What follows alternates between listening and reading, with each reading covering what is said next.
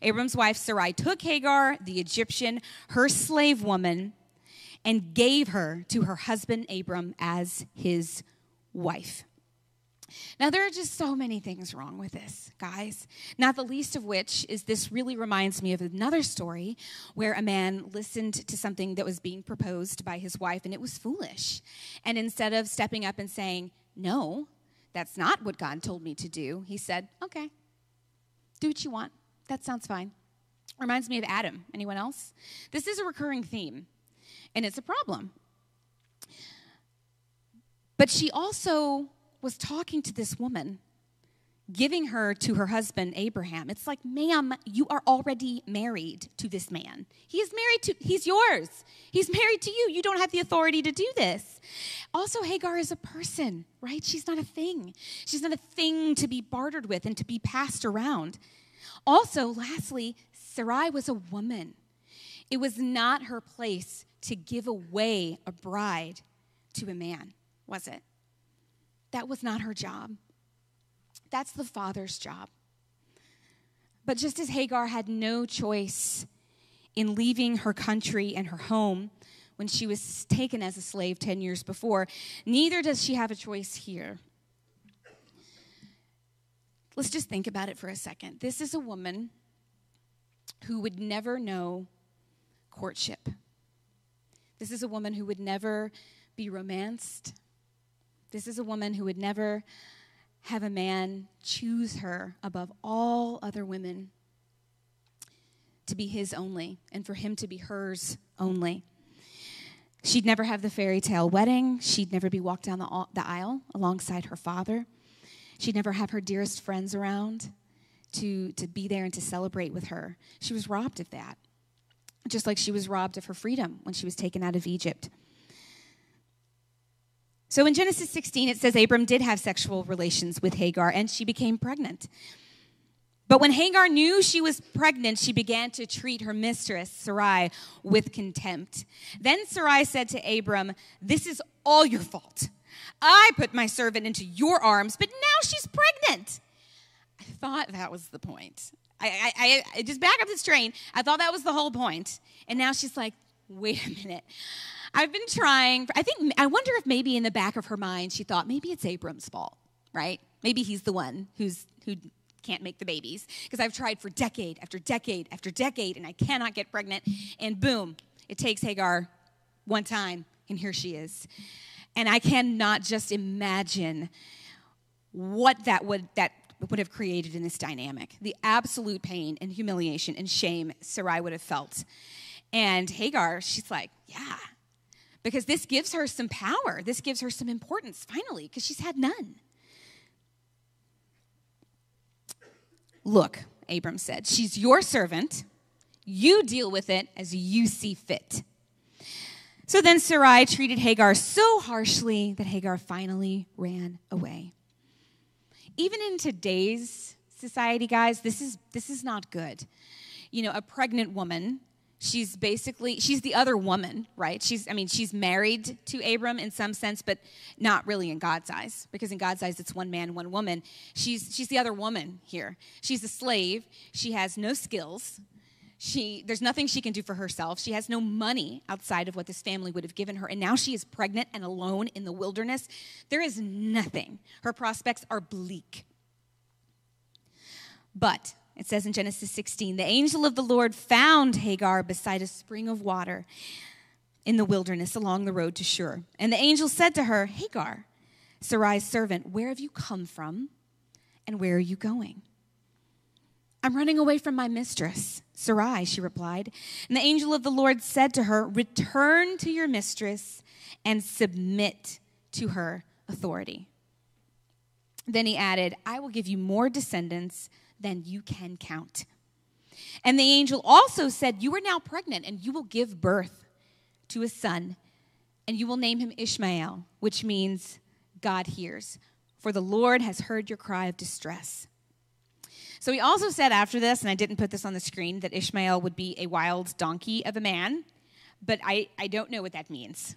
really, and I didn't really want to touch it because it just seemed so extreme. So I'm going to let someone else preach on Ishmael being a wild donkey of a man at another time, because that's not the point here. Thereafter, Hagar used another name to refer to the Lord who had spoken to her. She said, "You are the God who sees me." She also said, "Have I truly seen the one who sees me?" So that well was named Be'er Lahai Roi, which means well of the living one who sees me. And Hagar did give Abram a son and named him Ishmael. Now, if we fast forward about 14 years, based on the ages they give us in the Bible, Abraham and Sarah received their new names, and they also received the promised child, Isaac, the seed through which would come all of the descendants, the nation of Israel, and the lineage of Jesus, our Savior. Well, around about when Isaac was being weaned, so he was probably about 2 years old, apparently he was playing around with Ishmael. We don't really know what they were doing. The word that is used there could mean mock, it could mean scoff, it could mean play, it could mean caress. It's used in a lot of different ways. Whatever happened, Sarah saw it. It triggered something in her, and she said, "No, we're done. I want her out of here. I want them gone." And she went to Abraham again and said, "I want these people gone." Now think about it. Stop for a second, because legally, this is her child, right? She obtained this child through Abram. So this is Ishmael's a child of Abraham, legally a part of this family, and she's saying, "No, I want him banished too." Well, the Lord told Abraham, "Just do what she says. I'm going to take care of this."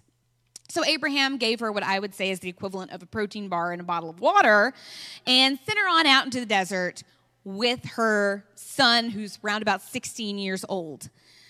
Again, this is even worse. Now there's 2 fully grown mouths to feed and to drink, and she's got very, very little. And in Genesis 21, it says, "When the water was gone, she put the boy in the shade of a bush. Then she went and sat down by herself about 100 yards away. And she said, 'I don't want to watch the boy die.' And she burst into tears." So she's at the end, right? She's at the end of her rope here. But God heard the boy crying, and the angel of the Lord called to Hagar from heaven, "Hagar, what's wrong?" I think he knows what's wrong. "Don't be afraid, for God has heard the boy crying as he lies there. Go to him and comfort him, for I will make a great nation from his descendants." He's saying it again. Then God opened Hagar's eyes. That's the key. He opened Hagar's eyes, and she saw a well full of water. She quickly filled her water container and gave the boy a drink. And God was with the boy as he grew up in the wilderness. And they did. They were saved. They went on and they settled. And he did become the head of a mighty nation.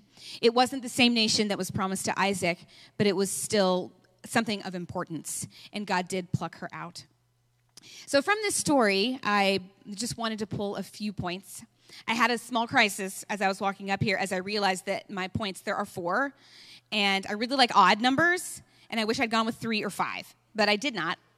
And so if it feels incomplete, that's why. And it's just going to teach me to live in the incompleteness and be okay with that. The more I think about it, the more I'm really bothered that there's only 4 points. And I'm like, can somebody break one of those points into 2? But I can't now. It's too late.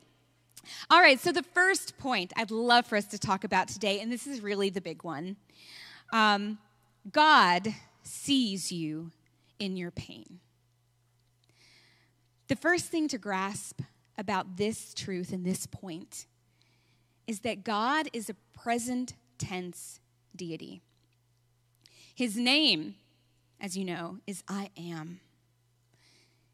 We encounter him daily in the present.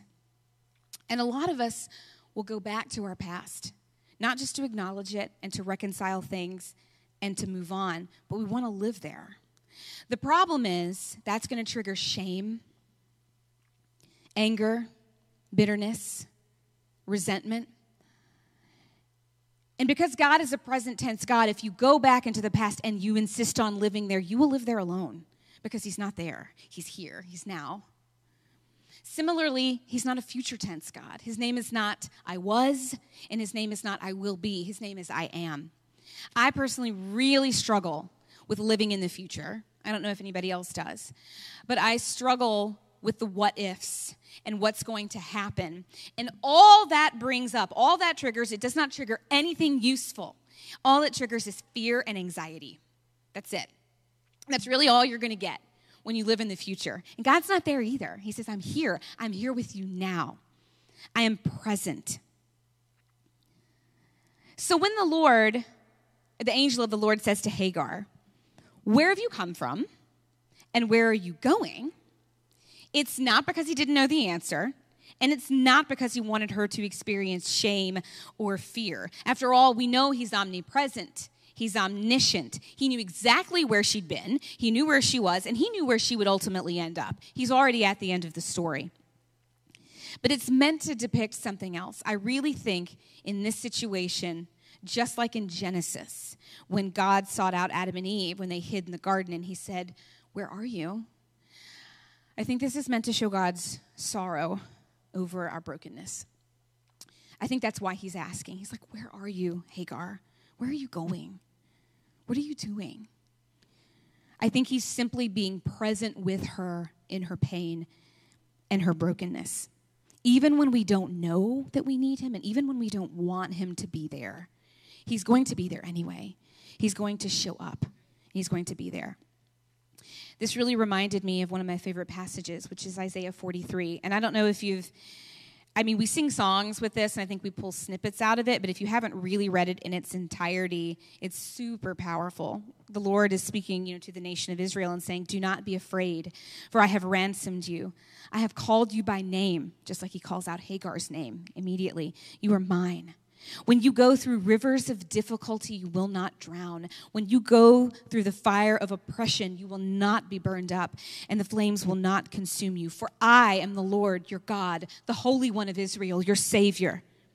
He said, I will give people and entire nations in exchange for you. Yes, I will trade their lives for your life. Because, and get this, you are precious to me. Because you are honored, and I love you. Do not be afraid, for I am with you. How many of us have moms or dads or people in our lives who speak to us that way? That's really intimate. Have you ever said those words to someone that you love? I will trade nations for you. I love you. I honor you. You are precious to me. I feel like we'd almost be embarrassed by it. Like those are not the words that would flow out of our mouths. But that is the way that God speaks to us. That is the way God speaks to every single one of his children. And that is the way that the angel of the Lord was intending to speak to Hagar. He was proving to her, I am not an absent father. I am here. I am here with you. Even if I have to put boundaries down, even if I have to tell you to go back to your mistress, even if it feels like chastisement, I am here. And I think any fatherless child would say, I would give anything for a dad who is going to give me a whooping because it means I have a dad. It means I have someone who cares and who loves me and who's going to rein me in and who's going to protect me. I don't think anybody would trade fatherlessness for lack of that. And that's what he had here. He was present with her. He was with her. And I think this is really, really cool. He was asking her these rhetorical questions, right? There's no point. It's a one-sided conversation. He knows exactly the answers to all of them. But he was asking them because he's engaging with her. He actually cares, guys. He wants to hear from her. In a time when women weren't spoken to, God himself was speaking to this woman. And he said, I want to hear it from your lips. I want to hear you talk to me. I want to hear your voice. I want to hear you say it. Remember that Hagar was Egyptian, right? She was not Hebrew. So she was not brought up in this tradition. She was not brought up to follow and worship the one true God. She was probably brought up in an idolatrous home. And it wasn't until she came with Sarah and Abraham that she was exposed to the God of the universe, to Yahweh.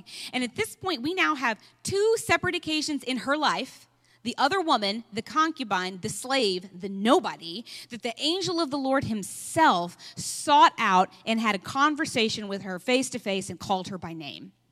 There is something deeply important about that. There's something deeply powerful, I think, about whatever Hagar's spiritual awareness was and her openness and her ability to converse with the Lord. That is just amazing, amazing to me. And in just those two sentences, he shut down the past. He said, forget it. He said, this is who you are now. I'm telling you the gender of your child. I'm telling you his name. I'm telling you who he will be. And he gave her a future. And she could not possibly have anticipated that future, folks. She was a nobody. She was a slave. In no universe would she have thought, yes, I'm going to have a baby and he's going to become the leader of a mighty nation. No man could have given her that. No woman, only God could have given her that. So God sees you in your pain. And thank goodness. I'm glad that he sees and that his seeing is ongoing. He is a present tense God. She called him the God of seeing. That's a present participle. It's something that's happening literally right now live. He's seeing you right now in this very room, just like he saw you this morning in your home, just like he'll see you in your car when you're driving home. It never stops.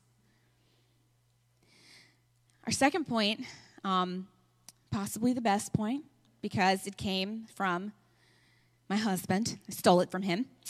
He's really impressed with this point. And that is that God is completely trustworthy when everyone else in the world isn't. When nobody else in the world is in your corner. Because this might happen to you, folks. You might live exactly how you're supposed to live and do everything you're supposed to do, and nobody's there. And everyone fails you. We feel a lot of pity for Hagar in this story. Yet God was not actually cruel to her when he said, return to your mistress. I feel like the knee-jerk reaction is, what? What are you talking about? Go back to this situation? He's actually instructing her here, though, how to achieve the greatest blessing, despite seemingly impossible circumstances. And here's where the story gets a little bit hard, and I would just ask you not to shut down and shut your ears, because I do feel like this is very, very hard to swallow. It's hard for me to swallow. Maybe it's not hard for you. But if you remember, it said that before Hagar ran away, it said she had treated her mistress with contempt. And if you actually look at what that word means, it's the same word that was used earlier in Genesis 3 when God said, I will curse those who curse you. It's the same word for curse. So it was bad enough that it was something God said, I'm going to visit my own justice down if this happens to you, Abraham. And this is what transpired between Hagar and Sarai. Now, this is a real-life story. We believe that this is real, that the Bible is the inspired word of God. And I think this is what makes this a real-life story. Because in real-life stories, there is no Mary Sue. In real-life stories, there's no perfect person. There's no one person who deserves all the good things and one person who's just the villain who deserves all the bad things. And I think we also have to remember that these are snippets from a very, very long life, right? These are snippets from a life that is decades long. We're seeing Sarah at her worst. We're seeing some of these people at their absolute lowest point. And it's really, really easy to say, well, of course Hagar treated Sarai with contempt. She deserved it. She stole me from my home. She pimped me out to this man. She treated me horribly when what happened was exactly what she wanted to happen, and she kicked me out of her house. She deserves it. But that's not for us to decide. We don't get to do that.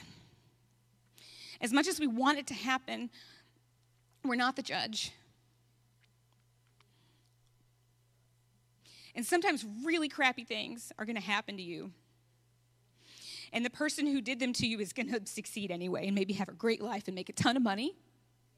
And it looks like everything's great. And you're going to go, it's not fair. And it's not. Guess what? It's not. It's not fair. But every single one of us deserves nothing but death and separation from the Lord. We were born that way, guys.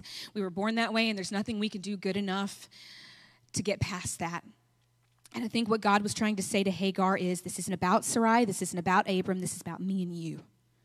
This is only about me and you, little girl, right now. This is you. You're my baby. You're my child. I'm talking to you, and I've got something from you, and I need you to forget this other stuff that's going on. Let me deal with it. I am the Lord.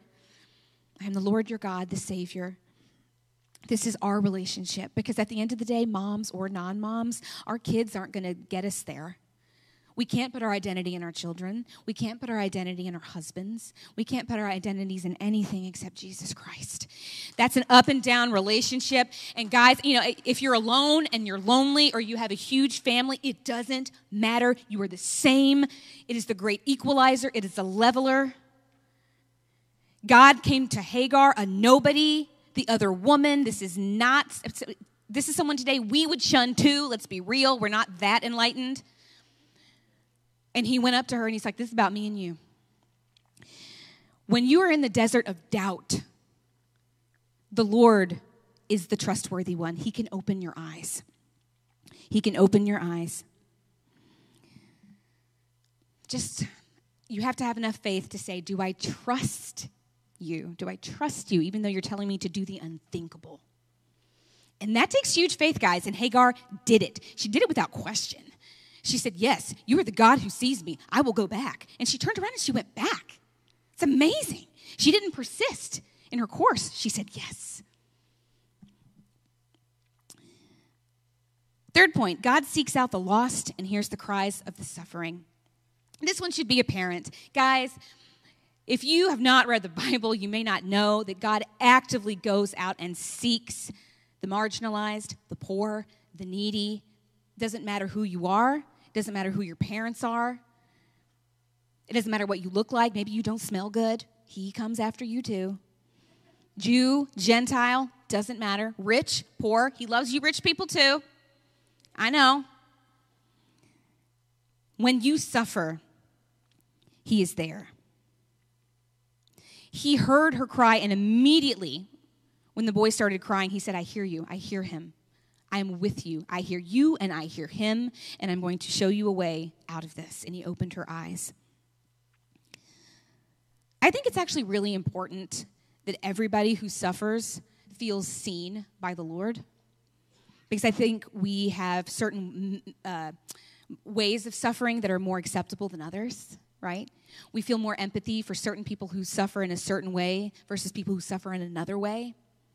But I got to tell you guys, there are moms out there today who have all the children they could want, and they have a handsome husband with a great job and who takes care of them, and they have a great car and a great home, and they look like they have it all together.